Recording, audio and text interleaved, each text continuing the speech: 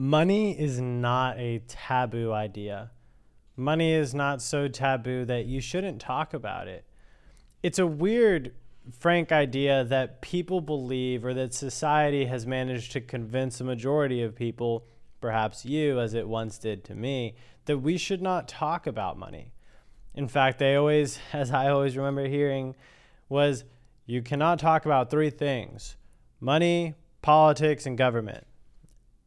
I wonder why. Why would especially money, something that every single person absolutely has to deal with and has to be involved with, why won't we talk about this?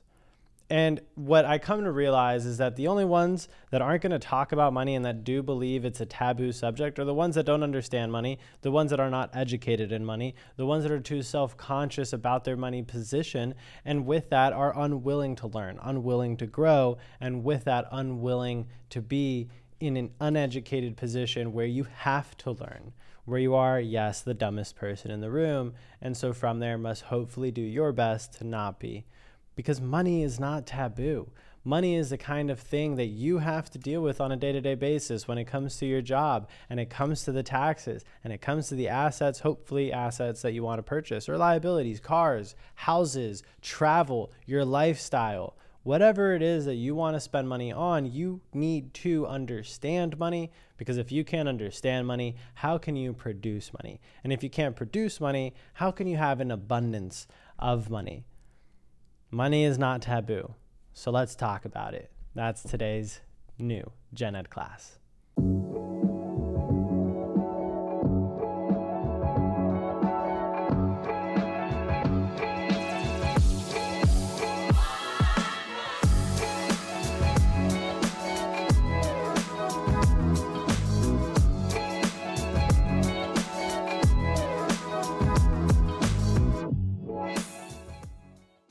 So personally, I can't tell if I should be grateful or frustrated, because for myself growing up, my parents never really talked about money.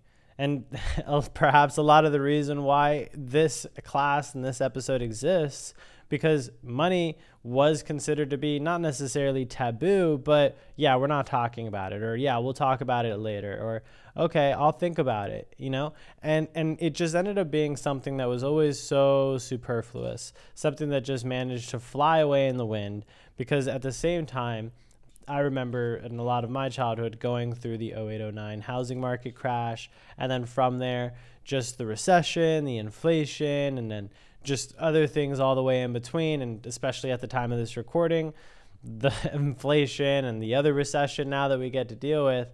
And so money just seemed to have such a massive effect. But at the same time, I didn't understand what the heck money was.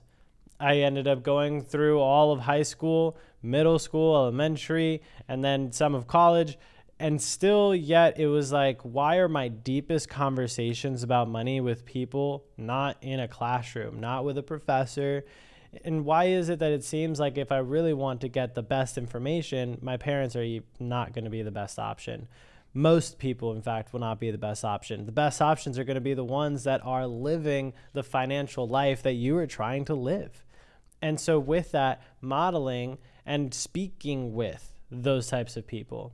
I think of an easy example. There is this other billionaire, I believe his name is Jacob Davids. I could be wrong on the last name.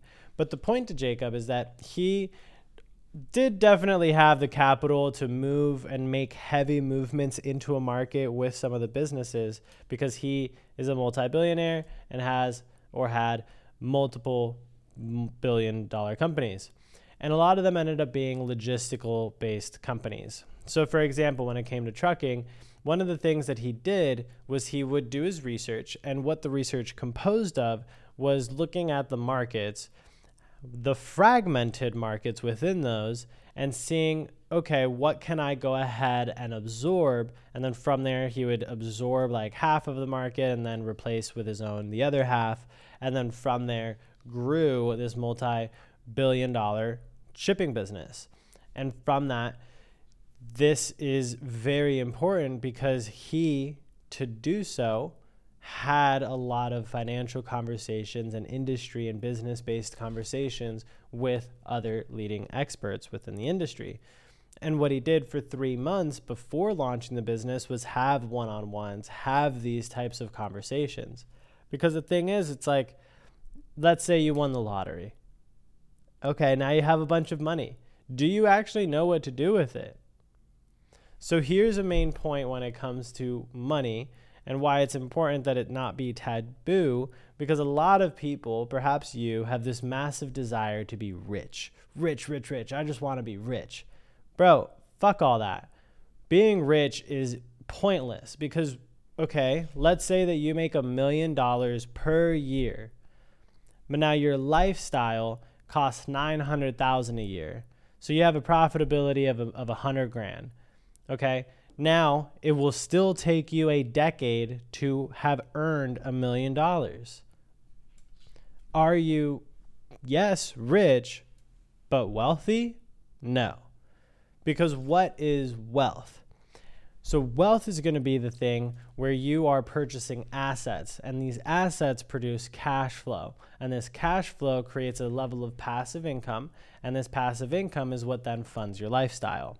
The point in this being that when you have these assets that produce cash flow, the way that this happens, okay, is you see something, an asset that you believe not only has value, but that you can cash flow.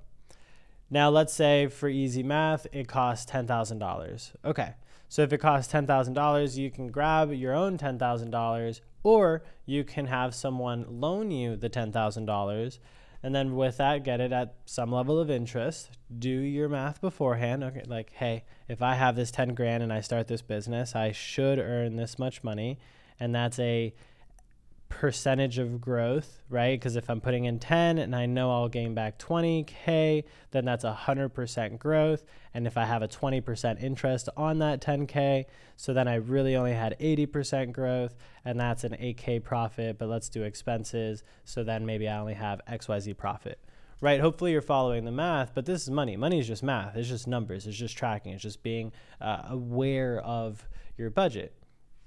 So when you're purchasing these assets, we want them to cash flow. We can borrow the money, keep our own cash, 10K that we likely had, put that down, have that then become this, and then have this passive income stream. Now, I'm using the word passive, but passive doesn't necessarily mean literally passive. There are a few things that are literally passive, and once you have enough money, then things start to generally feel passive because you can, of course, also pay the people to help make sure that it's passive so that you don't have to spend time on it.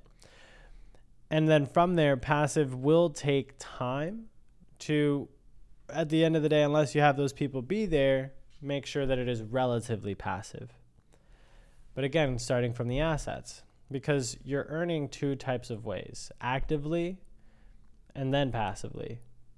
So when you're building the wealth, you're going to come in these three stages. First, trading your time for the money.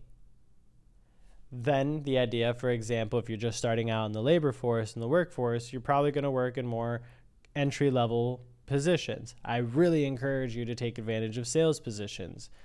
Commissions, dude. Like, you get to make a lot more money, you can make it a lot faster, and it doesn't really require anything super incredible about you besides the willingness to learn and the willingness to execute the process the most amount of times. And ideally with the best skill put behind it, the best intention, the most energy and conviction, the best attitude.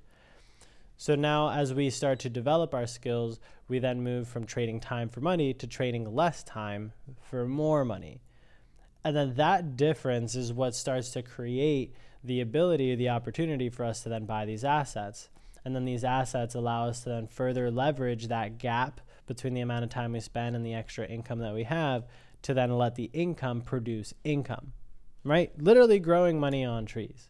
Because fun fact, you probably didn't talk to enough people about money, or you probably heard some bullshit about how money doesn't grow on trees. But that's not true, because ever since that the US dollar was taken off of the gold standard and was no longer pegged to anything, but instead just the speculative value of the US GDP and its future earnings or future output, it literally started to grow on trees. It's just cloth. It's literally cloth and maybe a little bit of paper and ink, and they've now obviously have a lot more counterfeit security measures behind it. But bro, money ultimately isn't real, and it's a completely abstract idea, and it still has a tremendous influence on the way everything works. Because in the beginning, when we were starting off as just tribes and now progressing, we had just those three that weirdly we don't want to talk about. Money, your religion or the religion or religion in general, and the government, or whoever would be the oversight. Because before there was the government as we understand today, there were the kingdoms, and there were the warring tribes and the feudal whatevers, so that we had the idea of paying tribute, right? Hey, pay us tribute, whether that be in food, that be in people, that be in gold, that be in clothing, whatever. Whatever you have a lot of, we want you to pay us tribute. And for that, we will either protect you or at least make sure that we don't kill you. And then from there, we can continue to collect your tribute, so we'll protect you from other people. That's where a lot of this stuff started to come from. These are taxes as we understand it, just literally paying tribute to the government, and then they offer us some services, hopefully. But that's a whole different conversation. We're just talking about money. And with it, a conversation that you not only should have with your family and your parents, but if they're not at the level that necessarily you're striving to be at, then don't have the conversation with them. That's okay. Go ahead and have the money conversations with the type of people whose money you hopefully want to have. But again, be very careful with that. And similarly, it's not like I'm saying that everyone is open to talking about money, because money is not taboo, but there are definitely societal railings, if you will, to keep people within that. And so have the conversations, talk to people about it. It's legally, at least in America, covered so that you're legally allowed to talk about your pay. That's fine. So go ahead and have the conversations. Educate yourself about money. Because I know for myself, the moment that I just kind of came to terms with, dang, I got to get my financial stuff together, I went and I just read, I think like 12, 13, not more than 15, but maybe 15 financial books, just straight finances. And that helped me have not only a lot of perspective just reading on it, but then I started feeling way more confident in having way more money conversations. And then from there, it starts to snowball and create a much more abundant life, because when you know what you're doing with your money, you can confidently move through life.